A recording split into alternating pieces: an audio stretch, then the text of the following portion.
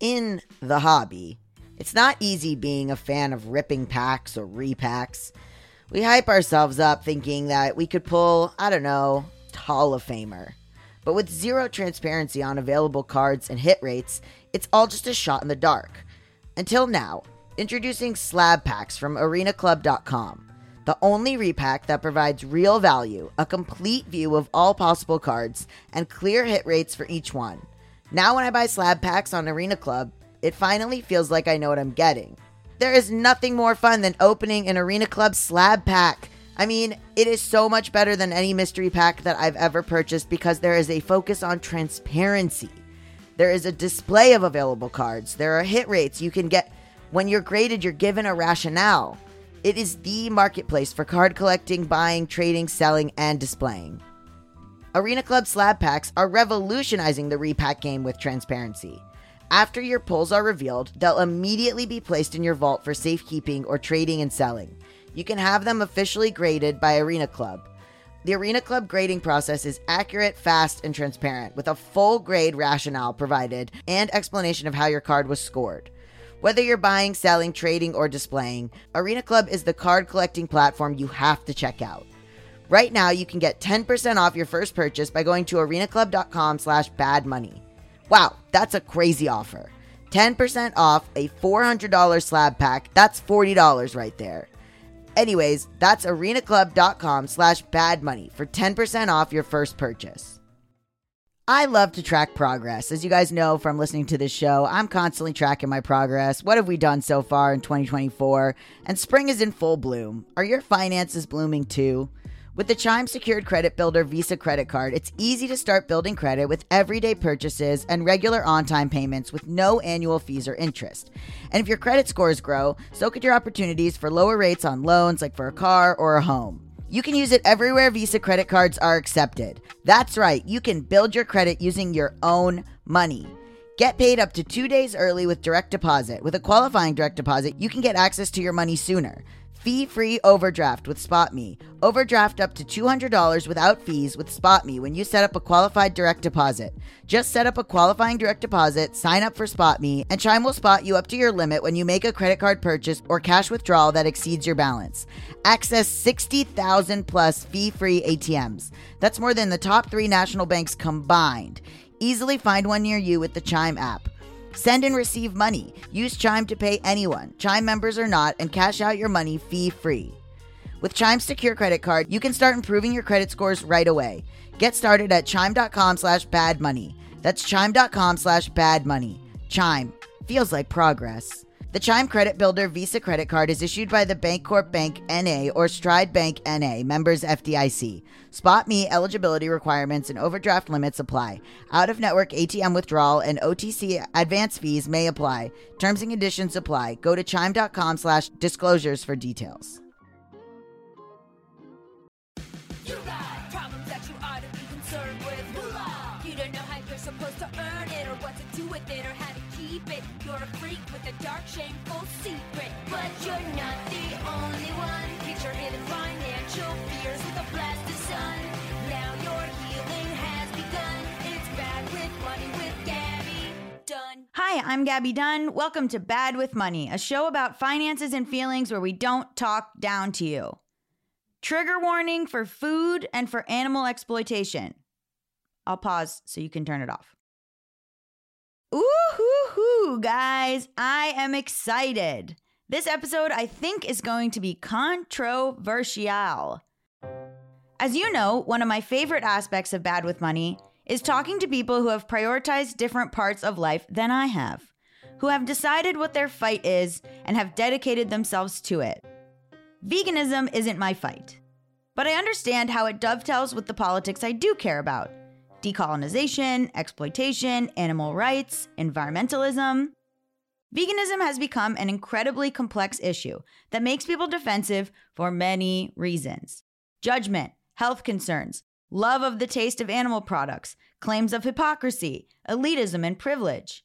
And veganism gets a lot of bad press. Quote, "This is just a disguised eating disorder." Quote, "This is too much to ask." Quote, "This is focusing on animals to the detriment of human rights," etc., etc., etc. You've heard them all. I get it. I get it. I hear those. And look, I'm not a vegan, but I'm increasingly interested in our food and where it comes from, and thinking about what I'm eating and where that comes from.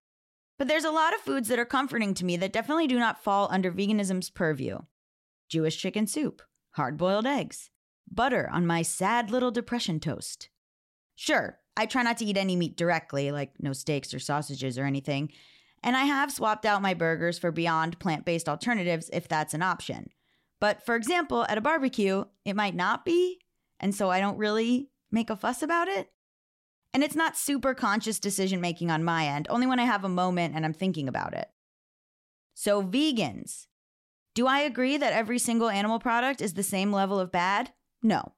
Someone making honey from their own honeybees on a little farm doesn't seem to be comparable to a factory farm slaughtering baby chicks by the hundreds. But everyone has a different opinion. I'll give you an example. On my other podcast, Just Between Us, we had a woman named Jessica Gonzalez on to talk about her company, Happy Organics, where she infuses honey with CBD. She also has her own bee colonies. The interview seemed so harmless. She treats her bees well, and she runs a small business. We love to see it. But I remember after that episode aired, we got a really intense email from an ecology PhD candidate who was incensed that Jessica said she doesn't use pesticides to kill mites on her bee colonies. I thought, oh, good, pesticides are bad. Well, here is a snippet of that very impassioned and informative email. Quote, by not treating colonies for mites, these types of beekeepers spread diseases to other beekeepers' colonies. Bees are known to drift to other hives while carrying mites or viruses spread by these mites. Honeybees also spread viruses to other wild bees by leaving them behind on flowers they visit via their poop. Honeybees are important, but there are other managed and native pollinators that are responsible for pollinating crops. These include mason bees and many bumblebees, among thousands of other types of bees. Not stating their importance is a detriment to the public and those trying to protect all bee species. Oh, the internet! As you can see, there is always someone with a different expertise, a different life experience, a different approach, and a different education on any topic. Believe me, I know, I have been online. But this seems especially true when it comes to animals of all kinds, farming, and what we eat and how we eat. All sorts of ethical thresholds abound, and it's nearly impossible to declare one right or one wrong within this nuanced spectrum. Just look at bees. Some prioritize honeybees. Some, like our emailer, believe that this is akin to being an anti-vaxxer, which is what they said in the email. And some people might think that this whole conversation is wild. I want to start this episode by describing my conversation with our second guest, vegan activist and environmentalist Christopher Soul Eubanks. Christopher has very strong feelings about the thoughtless ways we oppress animals, his complicated role as a Black vegan, and his dream of eliminating eating meat. My conversation with him was fascinating in that his framing of animals is that viewing them as products or something we can use to get things for ourselves out of them is an incorrect lens we've been trained to accept. And I always enjoy when someone is working hard toward a better world. One there's no guarantee we'll ever realize, but someone has to try. But our first guest this week is vegan cooking YouTuber Andrew Lau, who gives specific ideas on recipes to eat vegan, foods you can make vegan at home, and the cheapest products to get the most bang for your buck. Turns out there are ways to be vegan without spending a ton, but there's always some caveats like where you live, marketing for vegan products, and reframing what foods you typically think of as vegan.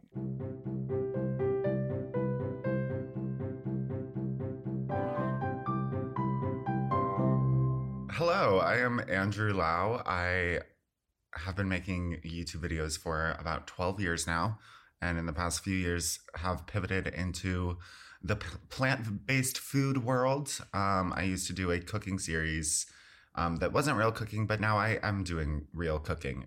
You're vegan. A lot of your content's about that. How long have you been a vegan and what made you decide? So I don't really have an official start date for my veganism. I stopped eating meat when I was 12 in March 2010.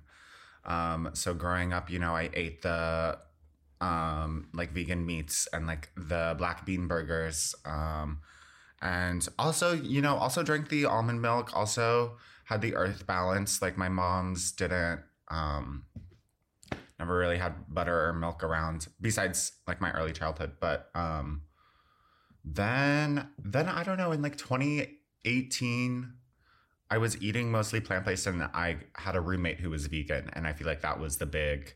And I started making my own plant-based meats at home. What do you mean you make your own meats? Oh, yeah. Like seitan. Are you familiar with that term? Yes. Okay. Yeah. Like these mock meats, like, well, so growing up, I would eat these field roast sausages and a lot of these like vegan products. And then one day I just like got this cookbook and it taught me how to do this once. It was like a light switch of like, oh my God, I can make all this stuff at home like so easily. And yeah, just seitan, vital wheat gluten. But like that's an example, like you're able to make your own meats from ingredients. Yeah. Well, so I make a lot of seitan, which is, it's like an old ancient like Buddhist practice that's been around forever. But essentially how you used to make it, now I can just order vital wheat gluten on Amazon or get it at a store. And that it's essentially just gluten. It's essentially you're washing all of the starch out of flour until you're just left with the gluten, which is protein. So you can turn it into like so many, like I make a seitan like Thanksgiving turkey. I can do like a little shredded chicken thing. And you know, you just throw like a bunch of other stuff in with it, like onions, like seasonings, tofu, beans, seasonings, etc. Is it expensive? No. Making it by scratch, it is so much cheaper than buying in the store because I can get this like 4-pound bag of vital wheat gluten for, I don't know, like $13, $14. How much food does that make? Well, it's hard to say because like you can make a super simple seitan with like essentially just that and like vegetable broth and some seasonings. And that is obviously like the very cheap version of doing that. But, you know, and usually I throw in like some tofu and some beans and some like miso paste, which can be more expensive. So where do you find most of your recipes? I'm a big cookbook boy. So I love like getting a cookbook and then like going through it and making all the recipes that I want to make from that. And there'll be a lot of times where I'll learn a technique, or there have been a lot of times throughout the years where I pick up a technique from one recipe and then I feel like you can kind of just like use that. Like you don't really need to follow a recipe to do the same thing. But the internet, you know, like people are always popping up on my For You page and like Instagram Explorer. And so, you know, social media, random. Minimalistbaker.com was like, I don't know if you're familiar. Just a celebrity in your world. Oh my gosh, I grew up. Yeah, Minimalist Baker was like my first like relationship with recipes, if you will. I was like 13, like making banana muffins. Yeah. Anyways, there'll be people who are listening and who are like, I love Minimalist Baker. It'll be like a little inside joke for the other vegans. Yeah. Oh, well, she's not vegan anymore. Drama a few years ago. Yeah. Wow, controversy. I love hearing about controversies in worlds I'm not involved in. Oh yeah, people were pissed, dude. People were like if you go on Amazon, her like cookbook reviews are like, I'm throwing this in the trash. I could never. Why are vegans like that? I don't know. I'm definitely like not like that. I'm definitely like when she announced that she was like eating eggs or chicken because her doctor said to or something, I was like, oh, that's kind of sad. Like, I'll miss the recipes, but also like, calm down, everyone. Like, she has contributed so much to like the space. I don't know. I'm not mad at her. Yeah, well, I feel like, you know, even doing this episode, it's kind of funny, like, because I feel like it's something that is like controversial. Like, people have a lot of opinions about it. And like, so what do you see? I'm going off script here, but what do you see like in terms of like the controversies or the community? Oh my gosh. It's hard because there's so many different reasons people might pursue a plant-based diet or a vegan lifestyle. I'm in some like vegan Facebook groups. I mean, I don't like log on to Facebook every now and then, but I was in a seitan group and, you know, there were a lot of recipes there. So a few years ago, I joined that community and that was the source. But I remember, so KFC just got a vegan chicken or something. And in one of these groups, there are a bunch of people like, I would never how could you people eat there? It's fried in the same oil as the other chicken. Like it's not vegan. Like how I can't believe people are excited about this. Like people just going off in the group chat. But then like PETA comes out and is like, guys, shut up. You're being annoying. They like put out a statement that was like, just eat the chicken. Like it's not hurting an animal because it was cooked in the same oil. You're just hurting them further by making a big ruckus about it being cooked in the same oil. I never had to worry about craving fast food. Like, and now I do. Like, I'm going about my work week and I'm like, I want to go to KFC and try that new chicken. And I have never driven past fast food restaurants and been like, oh my gosh, I could stop and like just get like a burrito and it has vegan meat in it or something like that. So that is new. That is something I'm having to manage, especially once Taco Bell has like a vegan beef. I don't know what I'm gonna do. It's gonna be dangerous. because it's like on the one hand, it's making it more accessible, I think, to people. Yeah. Oh no, it's definitely good. I'm sorry. Let me backtrack. It's. I see both sides. I see the idea of like, oh, well, now these things that were off limits to me are suddenly available to me. Yeah, and I'm not as strong as I thought I was. Do we trust them? We trust that it's vegan? I do trust. I trust if it's like KFC, Beyond Chicken by Beyond. I trust that that's gonna be vegan because Beyond is like a big company with like investors and they can't have like drama. There's always these sort of criticisms of like, is it possible to be vegan without being rich? Yeah, probably, but probably not as comfortably. But it's interesting. I was asking my partner about it. My partner was like, it's funny when it's like you have to be rich to be vegan because one, a lot of people who are not wealthy are vegan, and two, my partner was like, a lot of the stuff that people who aren't rich eat anyway are like rice and beans you would eat anyway, or like there's certain a conception of veganism that a lot of people are kind of accidentally already eating vegan because they don't have any money. Yeah. No, it's interesting. And so we were talking about things being more available in restaurants, but I feel like what I've also noticed is other people's perspectives. So like beans and rice, that's vegan. That's always been vegan. But then KFC, new Beyond Chicken, vegan chicken headline. Like there's no headlines about beans and rice. So I feel like these big expensive products that are in the headlines are making a big impact on how non-vegans think of vegan food. Where do you find most of your ingredients, and what ingredients do you find yourself reusing a lot? So grocery store wise, love Sprouts, love Trader Joe's, and I will say love Whole Foods. Something like Whole Foods, whole paycheck, like yes, it's expensive, but I am shocked sometimes because I think sometimes vegan foods are cheaper at like a Whole Foods, a Sprouts versus like a Ralph's, a Kroger. When I go out of town, food is way more vegan food is way more expensive back in St. Louis than it is here. So that's like another thing that separates me from perhaps a normal vegan in the middle of America who's trying to eat more plant-based. Right, because it's in LA, more people are vegan probably. It's more expensive for them to probably keep on their shelves. Exactly, yeah. It's crazy. Like they don't have it anymore, but like this Miyoko's block of butter, which is my favorite vegan butter. It was $3.99 at Trader Joe's.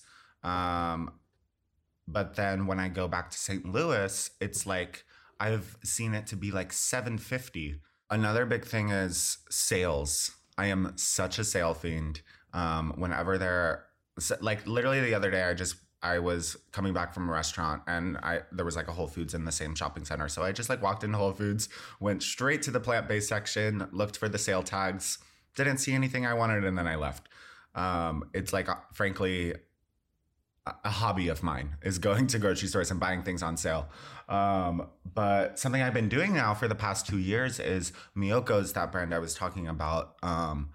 Every year now, at the end of the year and like the first couple of days of January, I've noticed they do like a 40%, like a 35% off sale of all of their products at Whole Foods. And so I've been stocking up and freezing them. Yeah, I see a lot of. I'm on a Reddit group for being frugal, and I see a lot of. Tupperwares. They'll just like make, for 2 weeks, they'll make something that is cheap, largely vegan in some ways, other than maybe like cheese, and they'll freeze it, for lunch and dinner, and they'll have. It's like these people are showing off, I think, but there's like big pictures of like 14 Tupperwares, 35 Tupperwares, whatever, filled with stuff.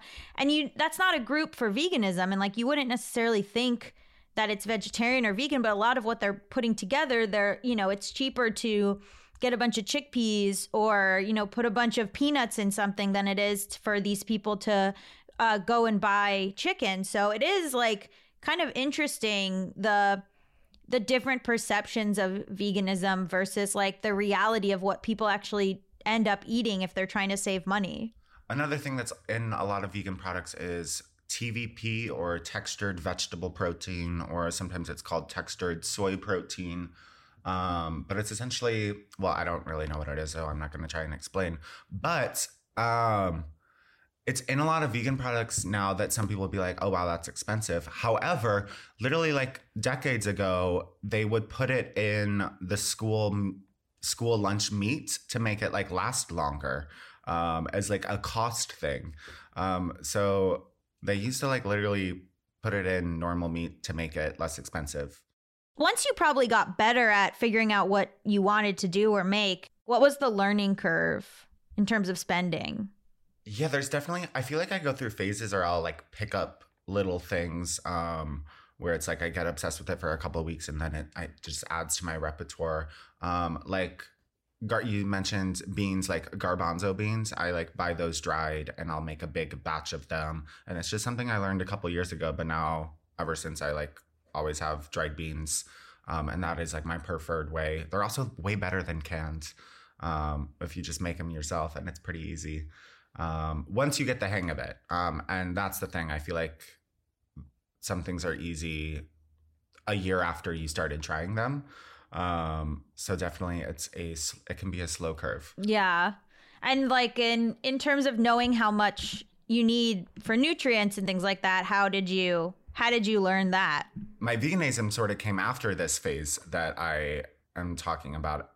So I sort of had that in my background. I frankly think becoming vegetarian when I was younger was maybe an aspect to that, was sort of wanting to have like control and over what I eat. Yes, wanting to control things, yeah. But yeah, I don't know. I feel like veganism has honestly like sort of helped me in that sense, because now I just kind of eat. Like I don't track anything, which, maybe I need to like talk to my doctor, make sure I'm getting everything I need. But like, how do you know that you're getting the right nutrients, or what tips would you be like, this is an easy way to get that? Eat a bunch of colors. Make sure you got a good multivitamin with like some B12. What are the like tricks that are really cost effective? Making big batches of beans and rice and freezing them into portions. I have these little deli containers and they're like perfect the thin little small ones. They're like perfect for freezing grains, and that sort of thing. And then you just have them there. Buying in bulk. Buying when things are on sale and freezing them if you do want the big, like Just Egg or Beyond Meat. Like I frankly never buy those things when they're full price. I just like only get them when they're on sale. Learning to make your own like seitan or something like that will definitely save you a lot of money, and better for your health, I guess, or you can have control over how much sodium and stuff goes in it. What if you're at a restaurant with your friends and you're like, oh, I don't know if there's vegan options here. Are you the person who's like, I'll just eat these beans? Or like, I'll just order green beans or whatever? Yeah, although I feel like so many of my friends like tend to eat plant-based. I don't necessarily find myself at a restaurant where there aren't any options. And maybe that's also another living in Los Angeles thing. Like definitely, I remember growing up, it was a lot of, I'd like the side of green beans, the side of rice, the side of spinach, the side of carrots. Thank you. But yeah, I mean, now there's so many options in so many places. Maybe less so in other parts of the US, but I just remember, and like for road trips, I remember years ago, a friend of mine finding out that Oreos were vegan. And then just every road trip would just go, if we went into like the 7-Eleven or the the gas station or something, they would just be like so many packets of Oreos because that's the only thing that they could eat. But I think it's funny. The things that they're like, oh, vegan equals healthy, when it's like, my friend at that time, I think, subsisted on Oreos and red wine. People will look at that and be like, I don't get why people say veganism are healthy because look at this person eating Oreos. But then also it's like, well, look at this other person who's eating like Whole Foods and they're healthier than all of us. So like, I don't know. I feel like eating vegan can be anything you want it to be. It can be good for the environment. It can be bad for the environment. How is it bad for the environment? Well, like if I'm like ordering like specialty vegan products from a different country, or if I'm like in the middle of nowhere, and I'm like, let me get these sausages that were shipped across the country on a truck. I don't know, that kind of thing. Yeah. It's not a monolith. It's not all one thing. Yeah, exactly. Yeah, I feel like you can find examples of whatever point you want to make in the vegan world. Is there a good middle ground for people who don't want to go completely vegan, but they want to like take steps to reduce waste, reduce animal products? Yeah. And I don't think you need to like define it. Like, just do it one step at a time. Yeah. If you're interested, then you're already doing something great.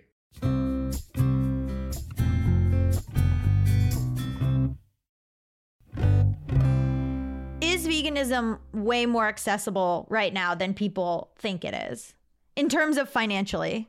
See, that's a hard question because part of me wants to say yes, but then also it's like, I'm sure veganism is less accessible than I think it is in some places. Yeah, the fast food is a very interesting thing, or even trying to move these types of products or into areas where there's less grocery stores and more bodega type things, or even it's interesting the messaging, perhaps like less sort of like you're demons for killing animals and more sort of like, did you know that you could basically be vegan with the stuff you're already buying, like that kind of maybe you guys need like a PR overhaul.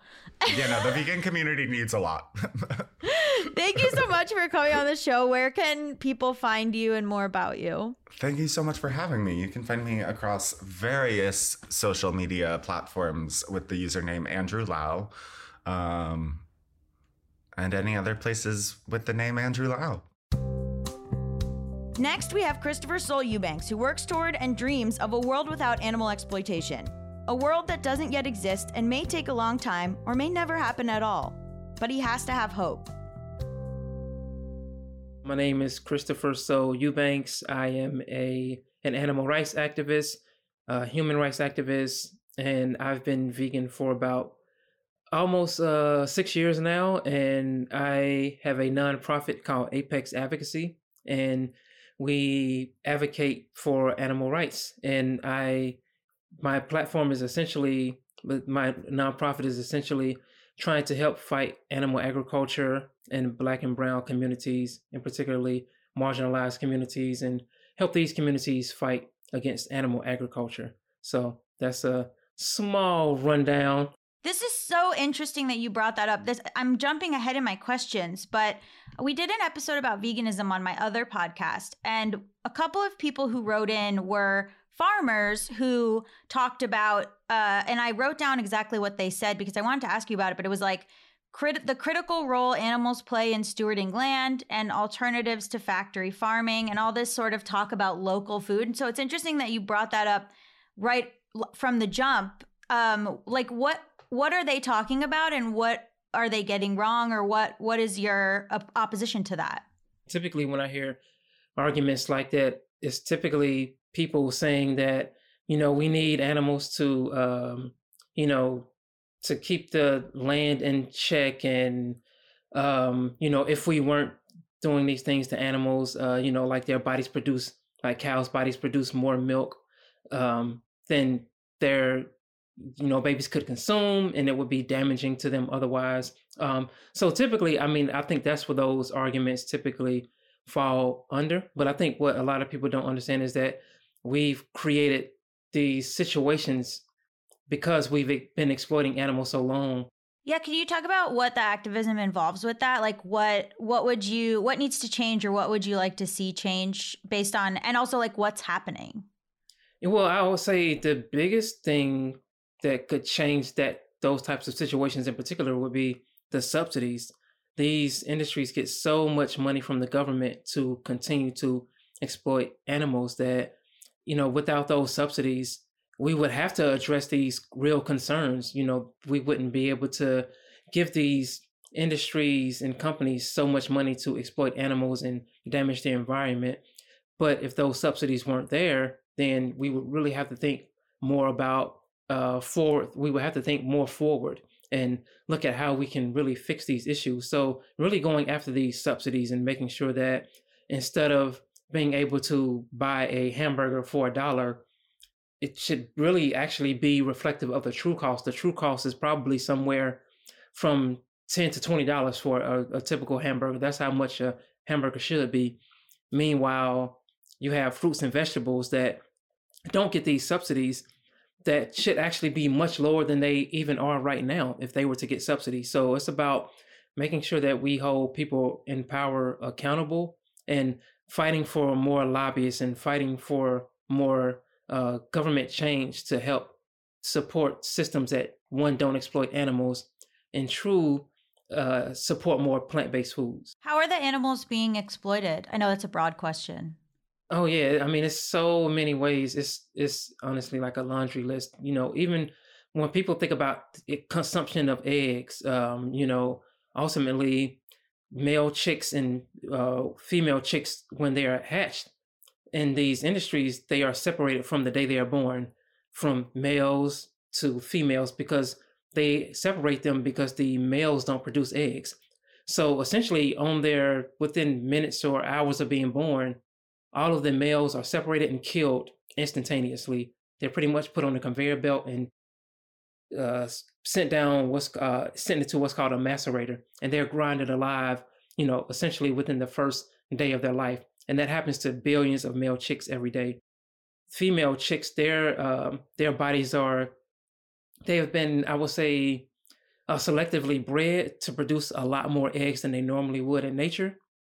Their bodies would produce maybe 12 to 15 eggs a year, which is essentially a part of their menstruation. But instead, we've selectively bred them to produce hundreds of eggs a year. So we're exploiting their bodies and putting their bodies through this intense process, essentially almost every day when it should be once a month, just because we want to consume their eggs. This similar things happens to cows. They're forced to be pregnant every 9 months because their bodies produce milk only after giving birth. So in order for these industries to keep milk on shelves, they have to make sure that these cows are constantly pregnant.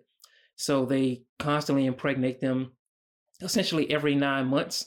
And once they give birth, they separate the baby cows from the mother cows. So they're splitting up their family dynamic, and they're putting their body through intense pressure of having to be pregnant every 9 months. And when their bodies break down, after 5 or 6 years of being constantly pregnant, they're sent off to slaughter. They are killed then because they are no longer profitable to these industries. the similar things happen to bees. Bees are exploited and mass produced and manipulated to produce more honey. It's so many ways that these industries exploit animals. I mean, it's interesting. It's controversial because, like, we've had, I would think that those people would argue, well, but there's a difference between, like, me being a beekeeper in my house and making my, like, Etsy honey versus, these big factory farms where I think animals are treated like producers of just capitalism. It's just based on, the creation of like what's the most we can get out of this animal versus like someone saying, well, but I have one cow and I like sell my little milk at the farmer's market. Is there a difference there, or is it all kind of, I'm wondering if one allows the other to exist. I don't know.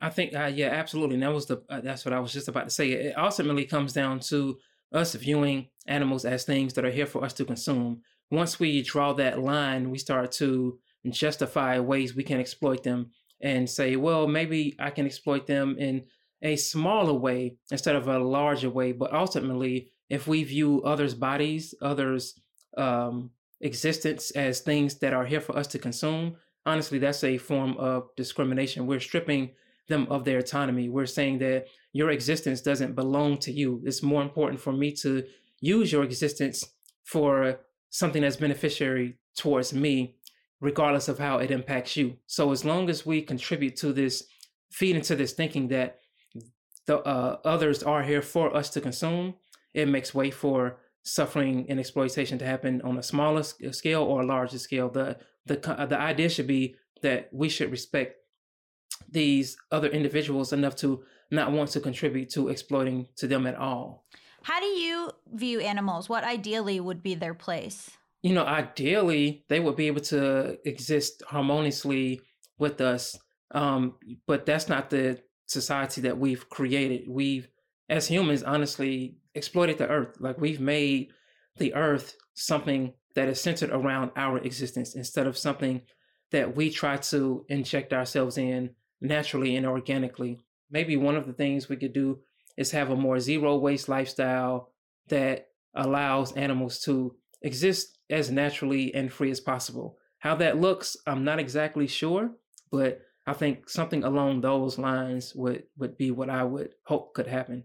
I really enjoyed your article about, as a Black man, I felt uncomfortable becoming an animal activist. Can you talk a little bit about what that was about and the discomfort? I think it's so interesting because we were talking before you got on, me and my producer, about how people choose how much to be militant about something.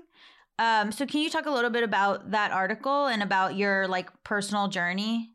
Yeah, absolutely. So I ultimately became vegan after watching Cowspiracy, and I watched Cowspiracy, and at the time, I became vegan because I wanted to be a better environmentalist. I didn't really understand how bad consuming animal products was for the environment. So right then and there, I transitioned into not consuming any animal products that day right after watching that film.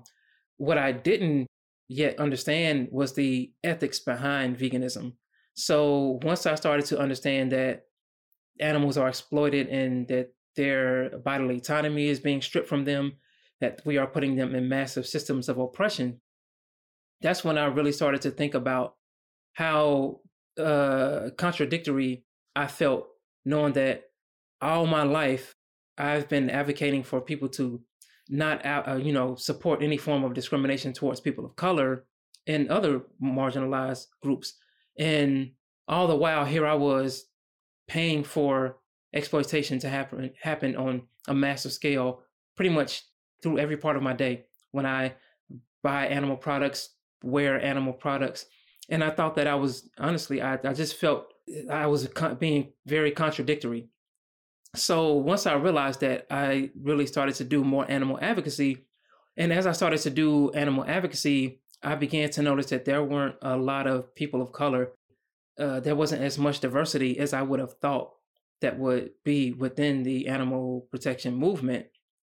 So there was a lot of times when I didn't really feel like I had a community that I could understand. I didn't go to events and see many people of color. And just as a Black man growing up in America, I was always very used to oftentimes being the only Black person in social settings. Experiencing that within the animal rights movement just it just bothered me, just made me a little paranoid about, well, why aren't there more Black people here? Is this something that the movement is aware of? Is it something that the movement is trying to address or doesn't care to address? And I think it's a combination of all of those types of things.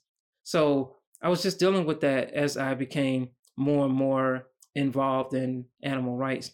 And I was reached out to by Sentient Media and Encompass about just sharing my thoughts about racial equity in the animal rights movement and just my experiences.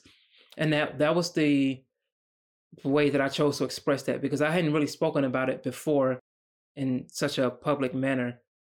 I really put a lot of thought into that article. So yeah, just, understanding that there isn't as much equity in the movement as we would like. There aren't as many activists of color that we would like in terms of the mainstream animal rights movement. There aren't as many people in positions of power that are leading organizations, that are working at organizations. The funding that's typically used in the animal protection movement is, typically not from people of color. The metrics that we use are essentially coming from, more white and Caucasian people than anyone else. So that means that the way that they see the world, the way that they view the world, is what we're judging our effectiveness on. So just realizing all of those types of things is kind of what made me realize that, okay, I'm a little uncomfortable. I think these things need to be addressed more. And not only that, I think I should start my own organization where I can talk about these things and advocate in a way that's true to me and what I want my activism to look and reflect. I'm curious, people always talk about veganism is so white, and, on the, not even broadly, but on the ground, personal finance wise with Black and brown people, how do you make veganism seem doable to them? Yeah, I think one of the things that we have to do is understand that veganism can be sometimes weaponized as a way to show that people are elitist. You can buy, but you can also do the same thing with animal products. Yeah, there are people that weaponize veganism and use it to show that they are elitist, unfortunately. But I think you can also show people that there are plant-based foods that are some of the cheapest foods in the world. So you don't have to necessarily only show the side of veganism where people are buying expensive vegan food. You can tell people that, hey, you can go into the grocery store, buy a bag of rice, buy some bananas, some vegetables, frozen foods that are plant-based and that are extremely affordable. A lot of the foods that we have grown up on. And also education about decolonizing our mindset. We have to understand that colonization has really brought forth exploiting animals on such a large, massive scale. This isn't something that was done in Black and brown and indigenous communities. We have more of a harmonious relationship with non-human animals before colonization. So a lot of the foods that we were eating were predominantly plant-based. Like a lot of cultures before colonization that existed had massive amounts of plant-based options. So it's just about helping more people of color understand that, consuming animals on this such large scale is something that was brought in through colonization. It isn't something that was done in our culture previously on such a large scale. People definitely feel that the ways that, we have consumed animals, throughout our family history, we have a lot of connection to that. But I will say on the flip side is that we can still have those connections. We can still have those habits, we can easily veganize them though. We don't have to have turkeys being mass killed for Thanksgiving dinner. There are so many other foods that we can enjoy. The same thing with Christmas. A lot of the things that we tie our emotions to is the feeling, but not necessarily the food per se. Like, we can eat other things. We can eat food that doesn't have to come from exploiting animals. So we can have these traditions that can be veganized. And even culturally, there are so many people in cultures that are showing the way to veganize their culture, whether it be Muslim vegans. There are all types of cultures. If you look up veganism in whatever culture you are from, I'm pretty sure there's a group, there's a website, there's a page that is addressing how people of that culture are showcasing the vegan lifestyle and the vegan culture, even within that culture. So I don't think they are mutually exclusive.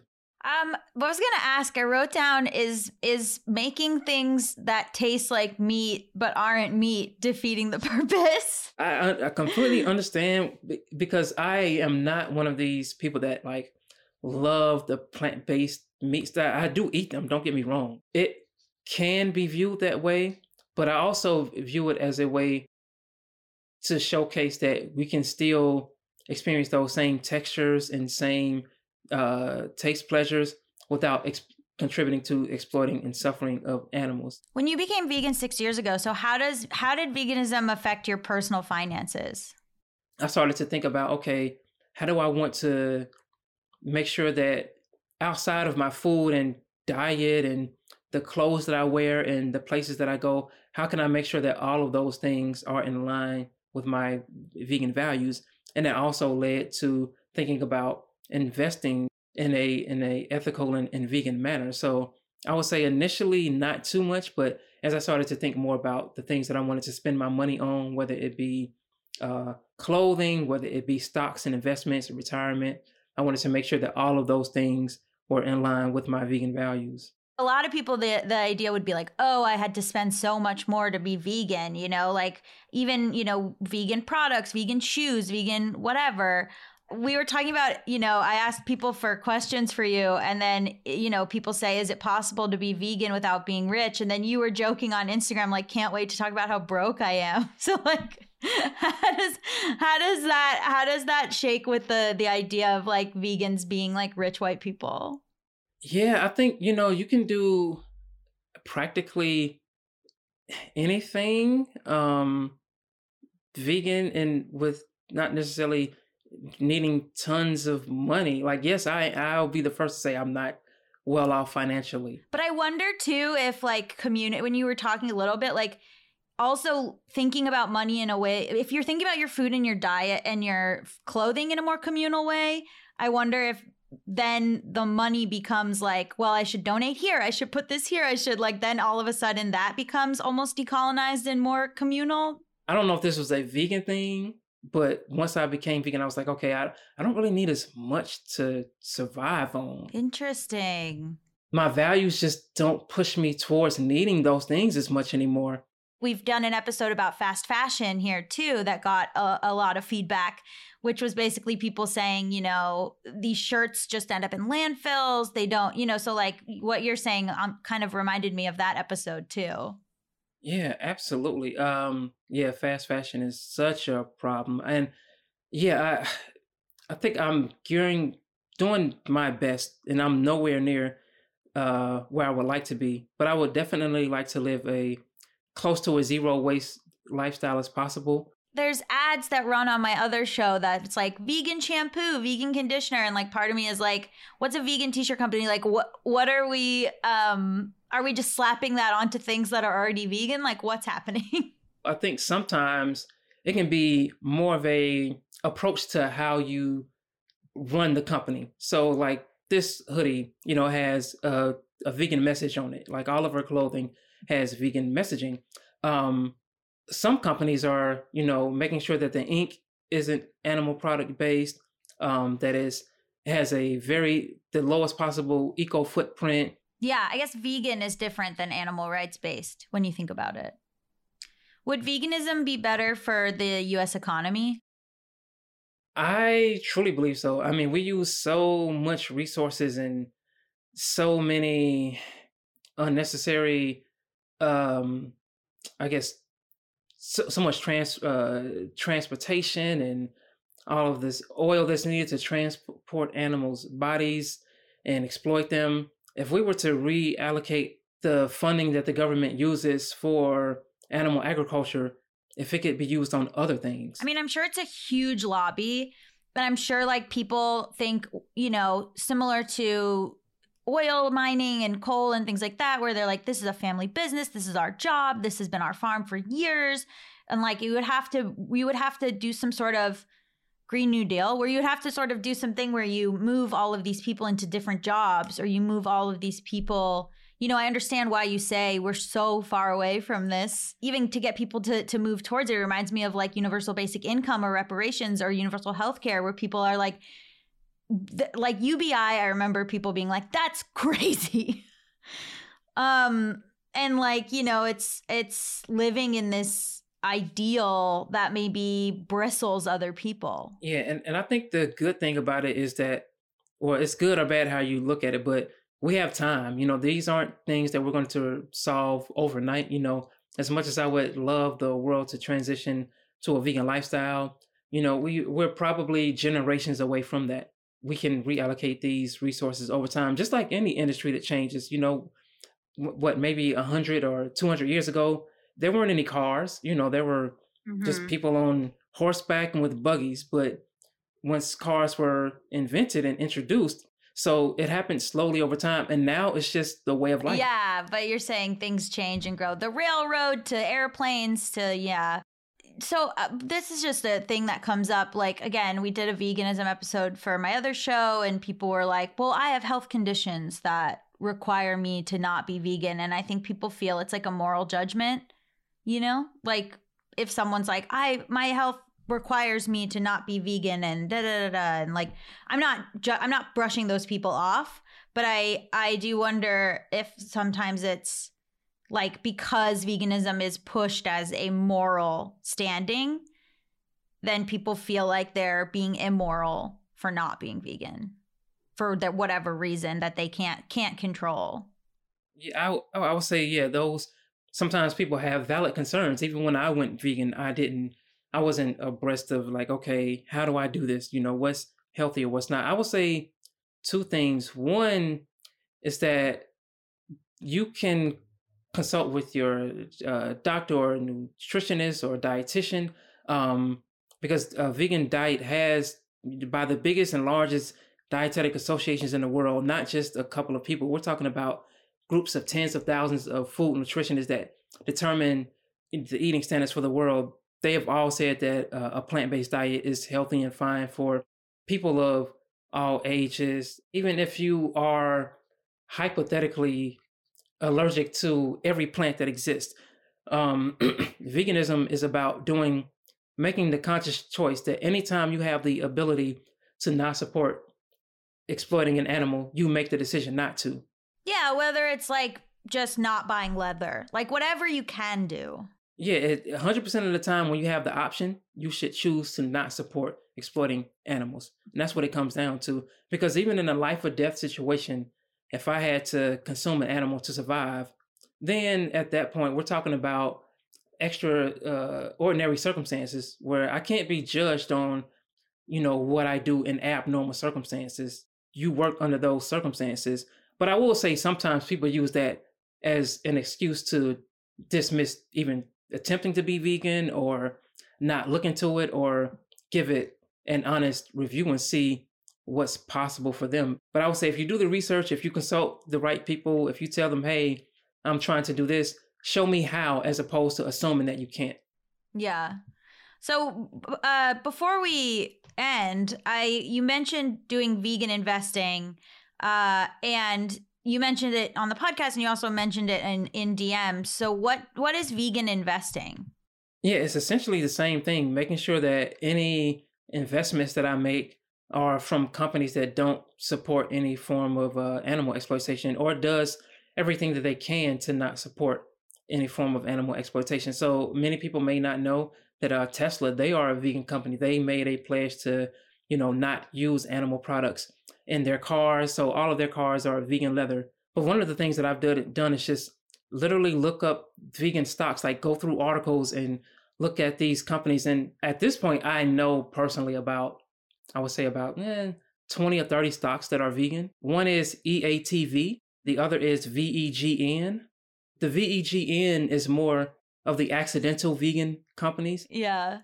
But the ETV is more of the basket of stocks that are more of the intentional companies. So these are the Beyonds, the Oatleys. But there's tons of other vegan companies and when I first started investing, I was just investing in all of them. I wonder if those will be on the rise as more and more people, because like Beyond, is kind of becoming more and more popular. I wonder if the vegan stocks will, who knows? I don't know. My dad was like, cannabis is the new wave. And then like, no, it didn't really. So like, who knows? You can't predict, but. I think plant-based industries are so disruptive because they're going to become the norm, maybe 10, 15, 20 years. We're only going to increase the amount of plant-based options that exist in our society. We see it happening with KFC. Who would have thought that you can go into Chipotle and get plant-based options? Even McDonald's, they're rolling out a plant-based burger in 600 of their stores. It is just inevitable that more sustainable food, which is predominantly plant-based in terms of large scale, is going to be the norm. So that's why I think investing in these plant-based options in these companies is investing in disrupting the status quo. Thank you so much for coming on. Where can people find you and more about you? You can go to souleubanks.com, SOULEUBANKS.com to just learn more about me. I have all of my social media links on there. My handle is SOUL_Eubanks on various social media. And if you want to find more about my nonprofit, you can go to apexadvocacy.org. That's APEX advocacy.org. Between those two, you should be able to find out about all the work that I'm doing. Thank you so much. Do I agree with everything Christopher said? Maybe not. But a lot of his thoughts were ones I had never heard articulated before. And this interview opened the door for me to ask myself, why do I think of animals as products and not as other beings sharing this earth? When did that start? And why? And by who? Is it correct for humans to center their experiences over those who we share the planet with? Why are we the most important? Maybe we should be, but maybe we shouldn't be. And as I wanted to say to Andrew the entire interview, Hail Satan. I would love to hear from you. Be sure to send an email at gabbyisbadwithmoney@gmail.com or leave me a voicemail at 844-474-4040. You can also email me a voice memo if you prefer. Join our online communities too. We are on Instagram, Discord, TikTok, Patreon, and Facebook. Links to all of these will be listed in the episode description. And don't forget to listen to the show the day it drops so we can get on the charts and spread the word. I'm serious. Head over to Instagram or Patreon or Discord. It is popping off there. Everyone has a lot to say, and I think about this episode, there will be even more comments. Okay, thank you. Love you guys. Bye. Done.